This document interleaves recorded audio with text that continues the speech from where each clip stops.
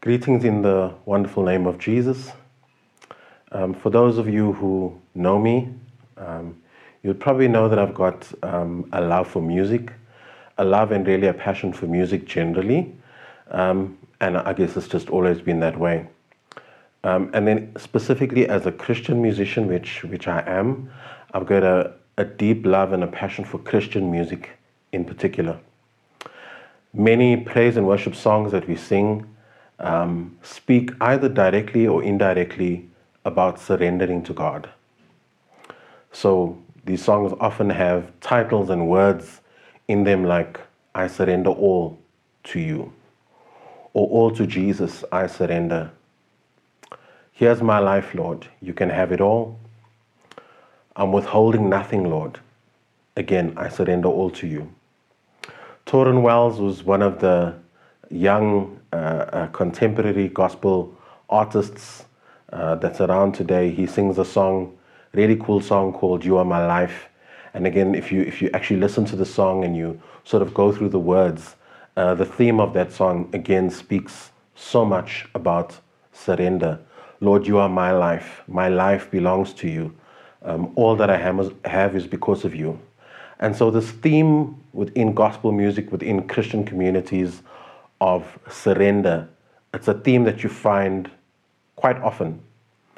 And one of the most likely reasons that songs about surrender are such a major feature in Christian communities is probably because for every single one of us as believers, our relationship with Christ started the day that we decided to surrender our lives to Christ, to become followers of Jesus Christ.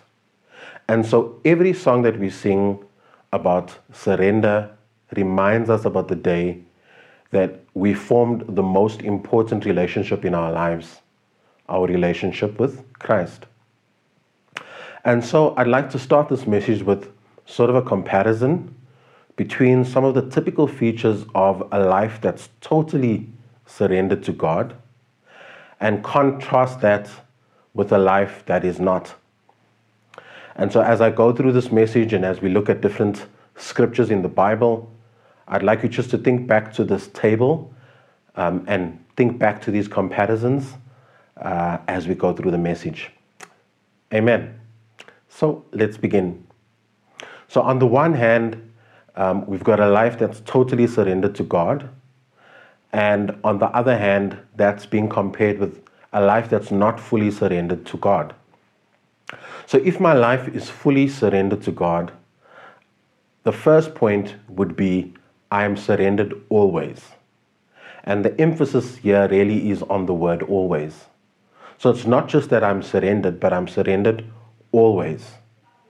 By contrast, if I'm not living a life that's fully surrendered to God, then I have moments where I'm not fully surrendered to God. And that's really important. For me, really, this is the key. This is the crux of the total surrender issue. This is what you would call the heart of the matter. It's the hardest part to get right, and it's the easiest place for you and I as believers to slip up. And this needs sort of constant monitoring and self-evaluation and introspection.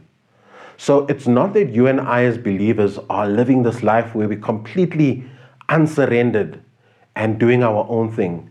It's really those moments that we need to make sure in those moments where we faced with that choice of, do I surrender all, or do I try to make my own plan? Do I try to come up with my own solution? Do I lean on the arm of flesh? It's in those moments. So a life that's not fully surrendered to God has moments where you're not surrendered. Point number 2, a life that's totally surrendered to God. When you're totally surrendered to God, I'm implicitly obedient to God's instruction. Implicitly obedient to God's instruction. When your life is not fully surrendered to God, then you have moments of disobeying what God told you to do, or where He told you to go, or what He told you to say. Point number 3, In a life that's totally surrendered to God, we take everything to God in prayer. Everything to God in prayer.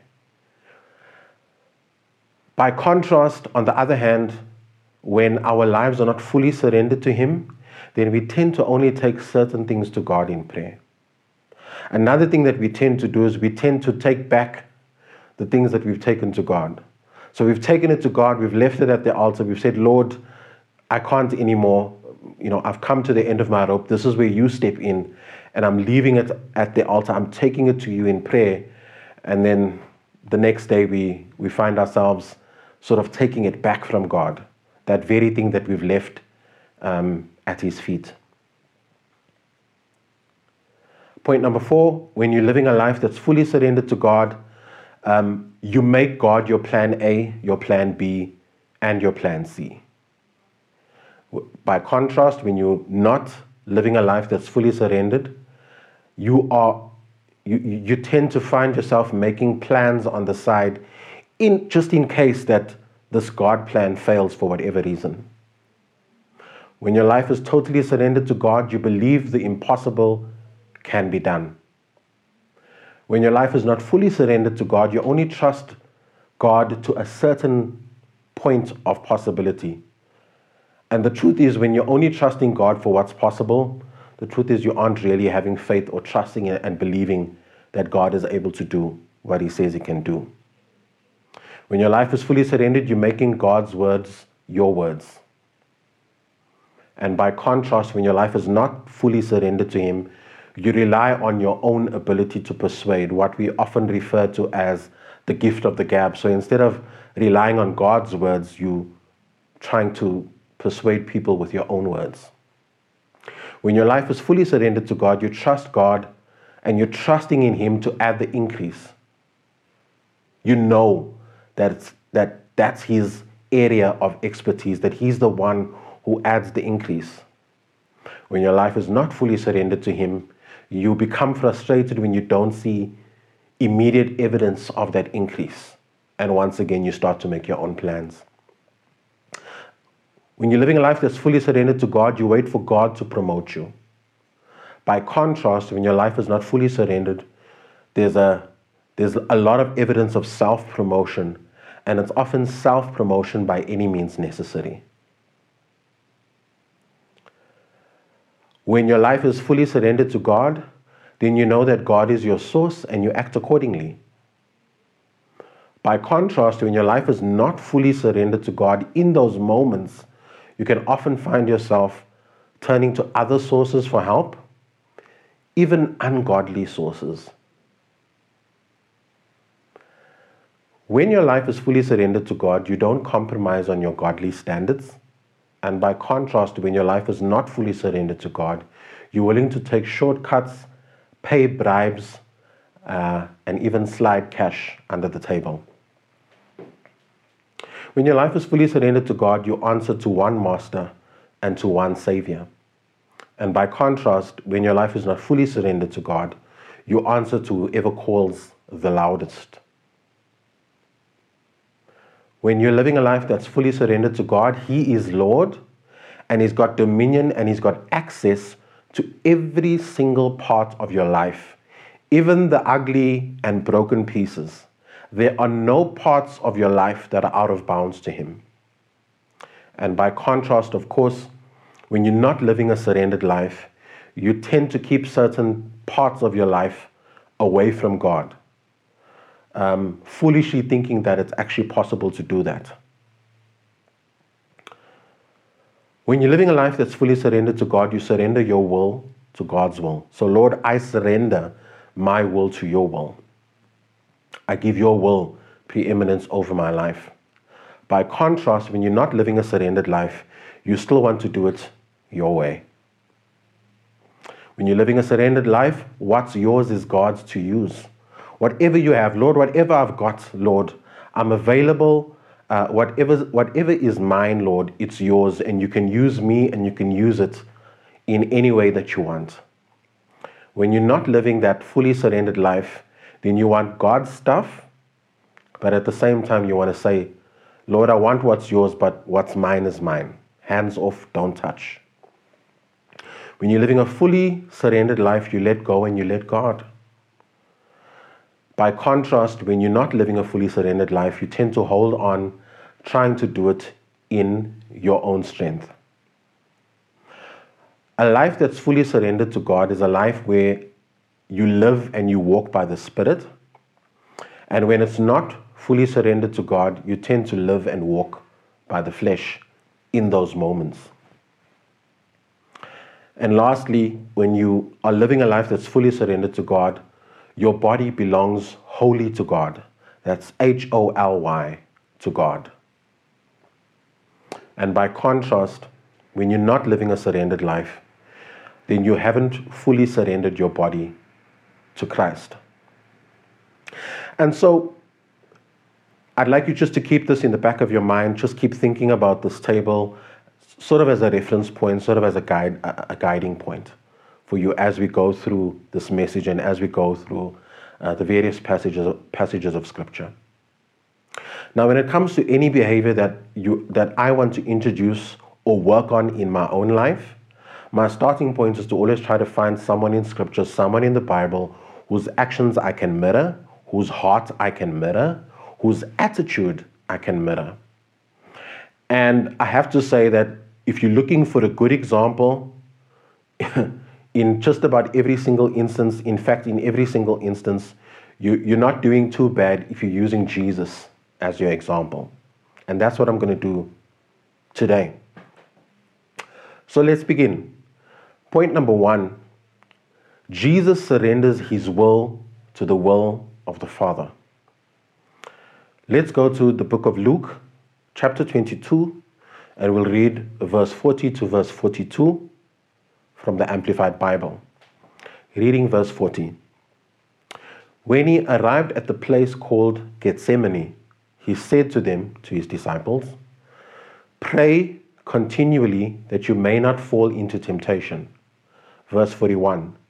And he withdrew from them about a stone's throw and knelt down and prayed, saying, "Father, if you are willing, remove this cup of divine wrath from me. Yet not my will, but always yours be done." Yet not my will, but always yours be done. Now let's just understand something. Of course, we know this passage of Scripture is in those moments just before Jesus was about to be crucified, and he knew what was going to happen to him. He was laying down his life. He knew that he was going to be crucified on the cross. So it's important. The context is really, really important, just as important as the words. Because Jesus grew up in a society and in a community where, if your offense, if your crime was serious enough, the punishment that it warranted could be that you could be crucified. And so he would have grown up in a time and in an era and in a community and in a society where crucifying someone was part of, the way that someone was punished. Again, if the crime that they committed was serious enough. And so Jesus most likely would have seen this happen before, or he would have heard at the very least about someone who's been crucified. And remember, when you were crucified on a hill somewhere, and you were left there to die. Either while you were enduring this punishment, or even after you'd already died, people would either be walking by, or people would see that you had been crucified. So there was no one who lived during that time who didn't have a very real picture, a very real solid idea of what that meant to be crucified, to be nailed to a cross, and to be left there to hang, to bleed, and to die. There was no one living during that time, during that dispensation, that didn't fully understand what it meant to be crucified. And so Jesus knows this. He knows that he's about to experience the most excruciating, the most painful thing that he's ever had to experience in his life. He knows what he's about to go through. He knows the anguish that he's about to experience, and it's very real, and it's causing him distress. And so within that context of knowing what he's about to go through, knowing how he's going to be humiliated, how he's going to be tortured, how he's going to be crucified, within that context, he's still able to say the words, "Yet not my will, but always yours be done." Sometimes the topic that's being put forward, or the topic of discussion, is a very light-hearted topic. This wasn't the context of the scripture. Jesus was going through the anguish. Jesus was feeling the emotion preceding his crucifixion, preceding his death. He was going through all of that emotional turmoil and strife. And he was still able to say, knowing what he knew, he was still able to say, "Lord, not my will, but yours be done." Lord, I'm taking my will and I'm placing it under submission of your will. Your will trumps my will. I'm fully surrendering my will to you, Father God.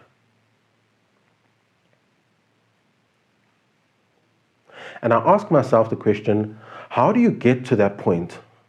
How do you get to this point where Jesus was, where you are living so fully surrendered to God the Father? How do you get to that point? Does it happen overnight? Does it happen by chance? Is it sort of a once-off experience, perhaps? Or maybe this is something that has to be as a result of this being your normal daily life, your normal daily habit that you've developed over a number of years. And so we find the answer in the book of John chapter 5 and verse 19. "So Jesus answered them by saying, I assure you and most solemnly say to you, the Son can do nothing of himself, of his own accord, unless it is something he sees the Father doing. For whatever things the Father does, the Son in his turn also does in the same way." In other words, there's nothing that I'm doing that I haven't seen my Father do. There's nothing that I'm saying to you that I haven't heard my Father say. Whatever things the Father does, the Son in his turn also does in the same way. I'm fully surrendered to Father God. John chapter 5 and verse 30, "I can do nothing on my own initiative or authority. Just as I hear, I judge, and my judgment is just, fair, righteous, and unbiased, because I do not seek my own will, but only the will of him who sent me." Fully surrendered. I surrender my will to your will, Father God. In summary, we can see that Jesus lived a life where it was normal for him to only carry out the will of the Father and to only do what he sees the Father do and only say what he hears the Father say. So when he prayed out, or when he prayed about his own death that he was about to experience, he could pray in the same manner as he had lived his daily life, fully surrendered to the will of the Father. "Nevertheless, yet not my will, but always," not in some circumstances, not in some situations, "always your will be done." So if Jesus took something as significant and as serious as the crucifixion, if he took that to the Father in prayer, what then should we take to God in prayer? Should we only take it to God in prayer if it really is, if it falls in this category, if it's really this serious, if it's something really weighty, if it's something really important? Is God not interested in me sweating him about the small stuff? So what is it? What should I take to God in prayer?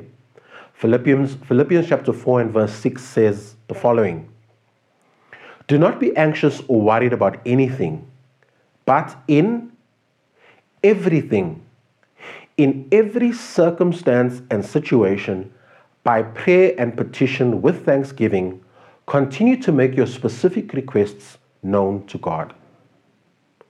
So, God wants me to include Him in every area of my life. The big things, He wants to be included. He wants to be granted access.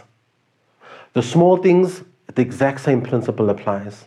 Whether it's the important things in life, life-changing events, life-changing decisions, or whether it's the day-to-day, seemingly mundane, seemingly insignificant things. The scripture says, in everything, in every circumstance and situation, by prayer and petition with thanksgiving, continue to make your specific requests known to God.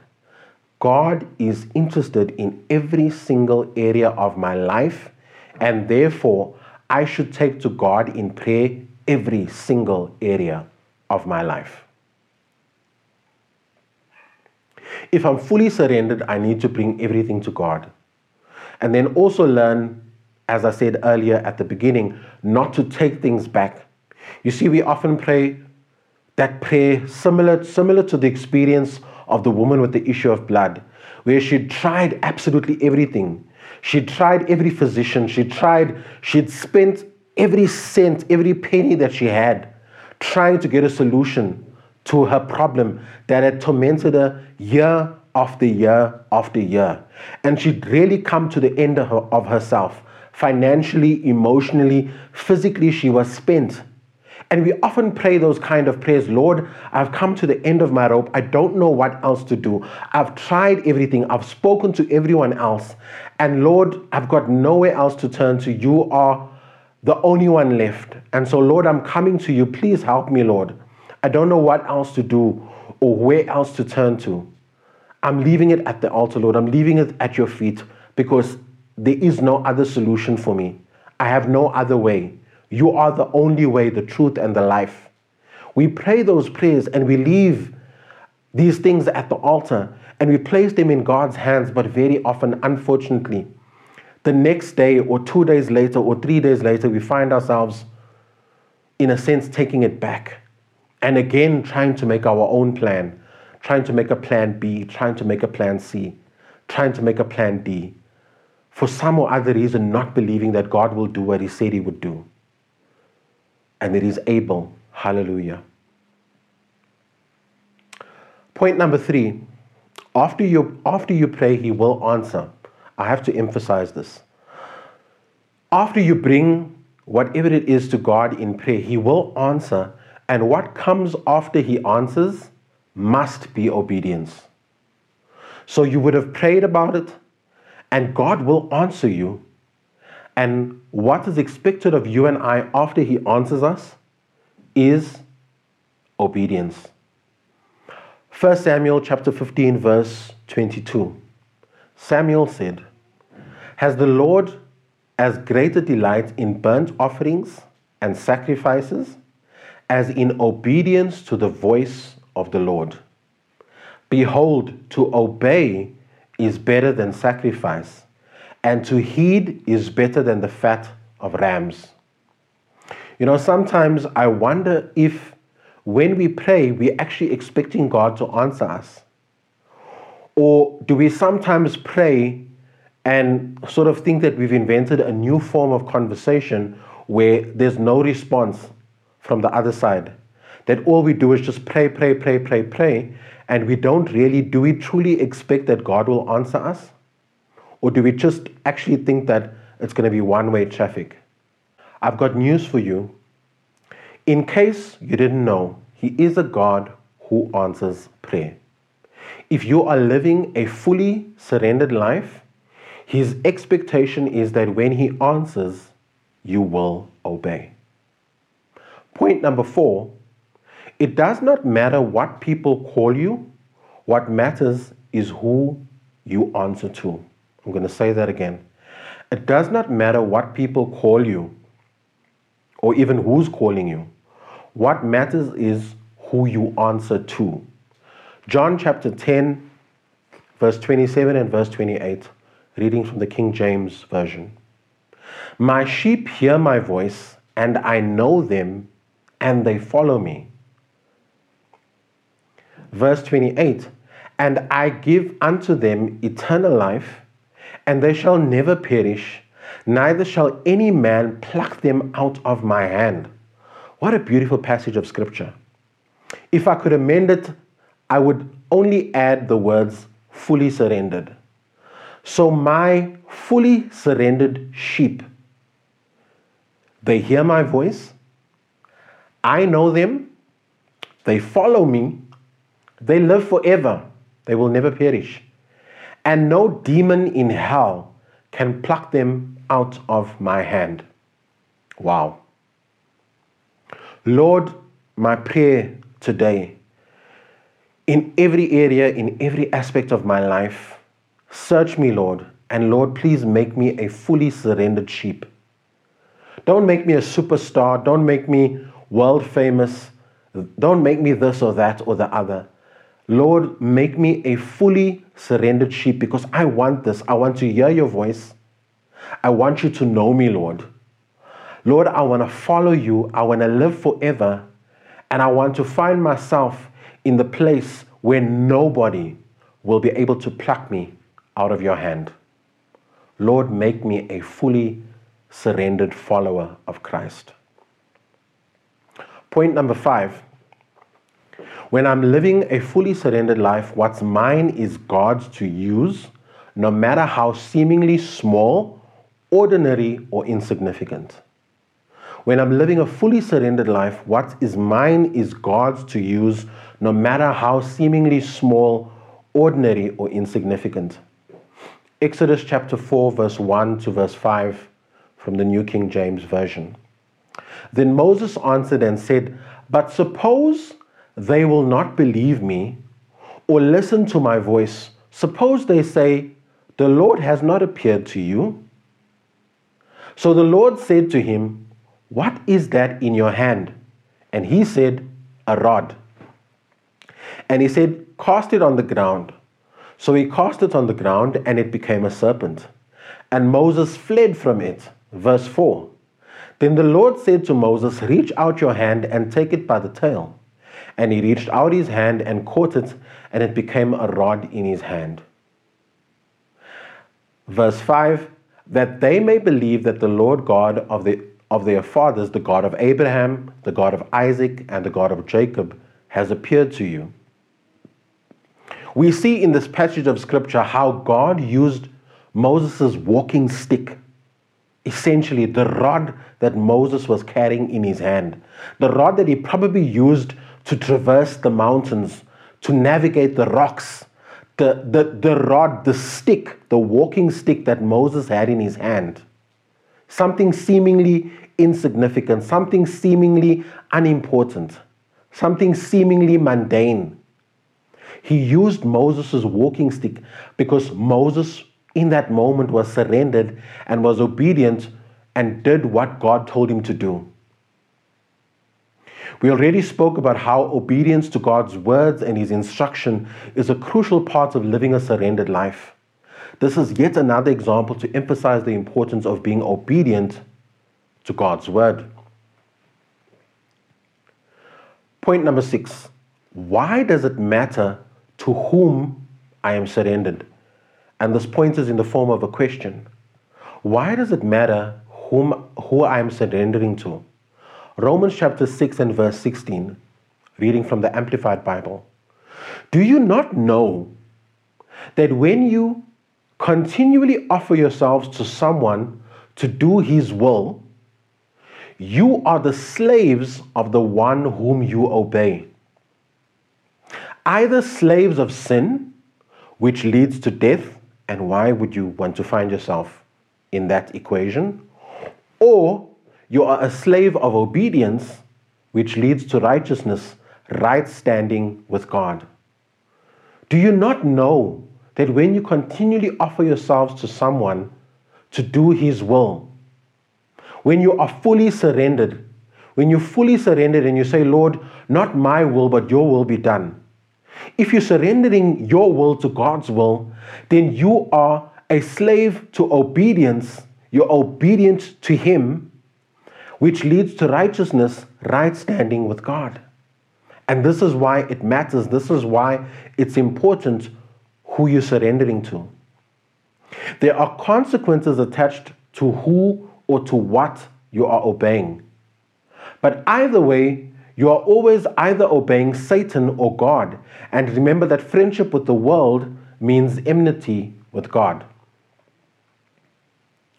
This next point is especially, but not only for the young people.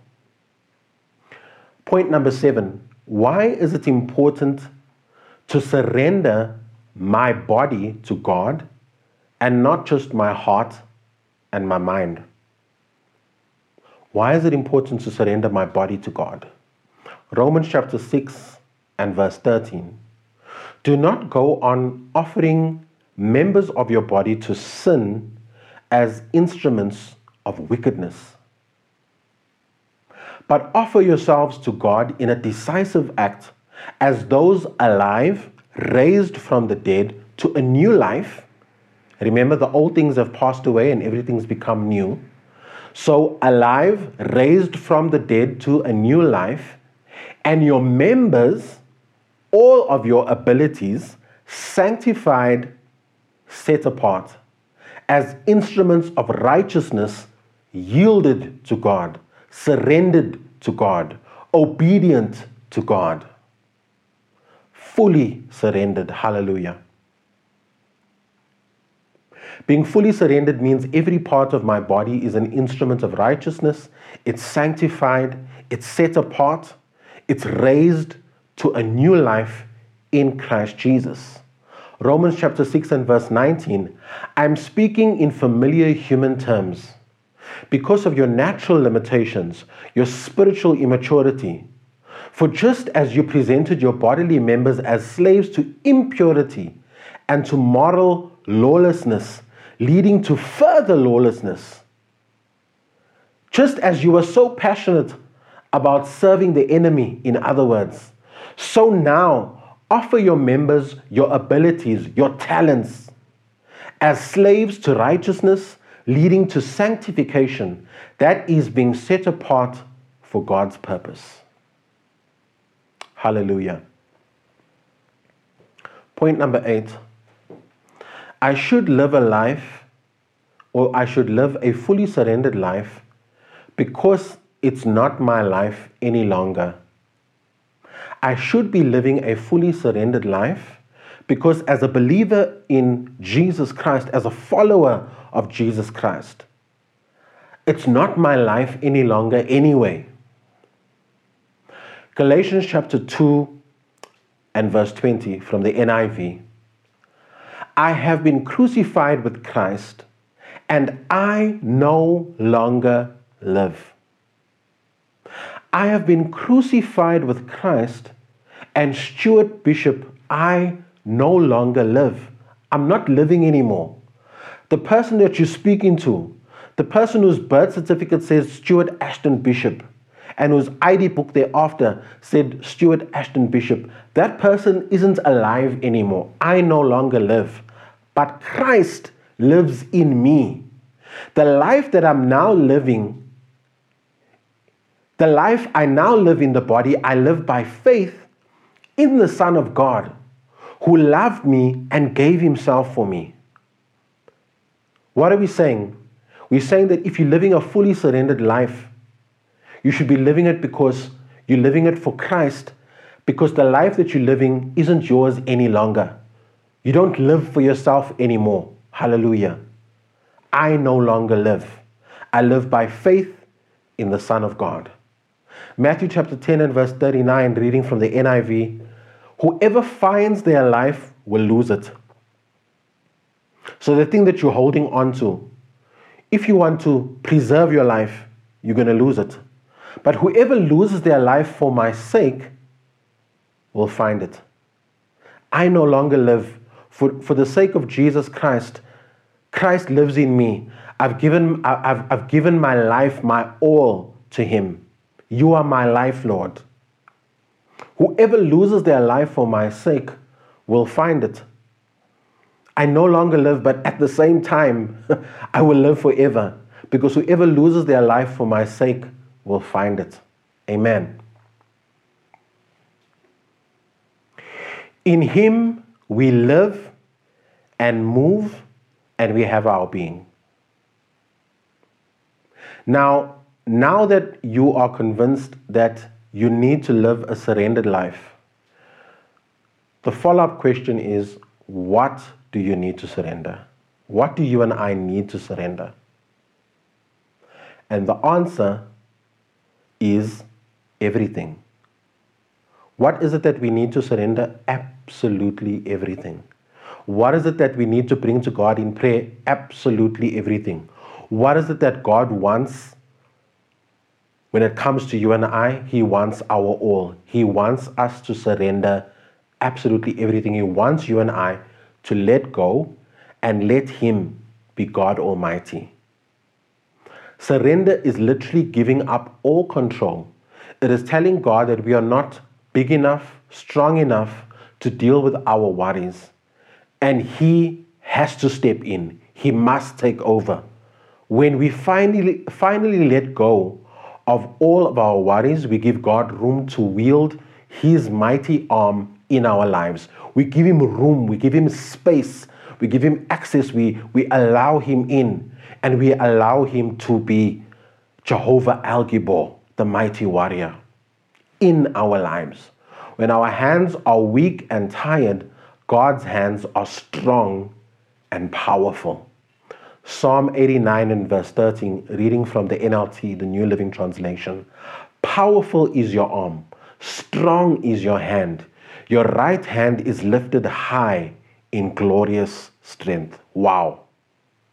That's the God that you serve. That's the God that you need to be fully surrendered to. Why would you try to do this in your own strength anyway? When you've got someone like that in your corner. Powerful is your arm, strong is your hand. Your right hand is lifted high in glorious strength.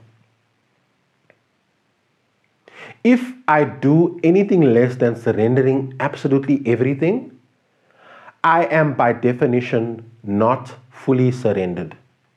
I'm not allowing God to be strong where I am weak. When I said yes to Sally Ann, or well, kind of the other way around when she said yes to me, but for the purpose of this example, when I said yes to Sally Ann, I said no to every other woman on the face of the planet. You see, I'm not halfway married or partially married to Sally Ann. I am not married during the week and single on the weekends. I'm fully committed. I'm fully surrendered. I'm all in. She's got all of me. If you would not want a partially committed spouse, why do you think God would be happy with you being partially surrendered in your Christian life?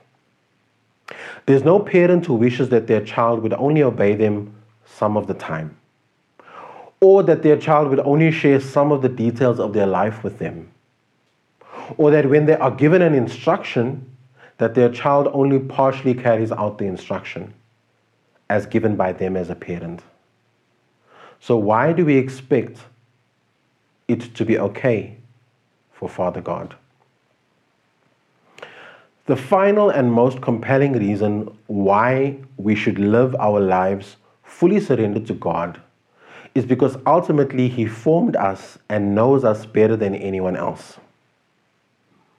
So if you're really still not convinced about why you should live a life that's fully surrendered to God, fully surrendered to Christ, the answer is simple. It's because ultimately He formed you and He knows you better than anyone else. He knows exactly what you need, and His thoughts towards you and I are precious thoughts. And I'm going to end with the reinforcement of those thoughts. Amen. Psalm 139 from verse 13 to verse 18, reading from the Amplified Bible. For you formed my innermost parts. You knit me together in my mother's womb. I will give thanks and praise to you, for I am fearfully and wonderfully made. Wonderful are your works, and my soul knows it very well. My frame was not hidden from you when I was being formed in secret and intricately and skillfully formed, as if embroidered with many colors in the depths of the earth. Your eyes have seen my unformed substance, and in your book were all written, the days that were appointed for me, when as yet there was not one of them even taking shape. How precious also are your thoughts to me, O God. How vast is the sum of them. Verse 18. If I could count them, they would outnumber the sand. When I awake, I am still with you. My prayer to you today is that you and I would get to that point. We're pressing towards the mark of the prize of the high calling that's in Christ Jesus. We're not there yet. We're not perfect. We slip up. We do make mistakes. But my encouragement to you this morning, as you're listening to this message, is that you would really make every effort in those moments where you're faced with that decision. Do I fully rely on God, or do I make a plan B? Do I stand by His word? Do I make Him source? Do I acknowledge Him as source? Do I give Him His rightful place in my life? Or do I look to other sources? When you're in those moments, my encouragement to you is to live a life that's fully surrendered to Christ. And being fully surrendered to Him means He is your plan A, He is your plan B, He is your plan C.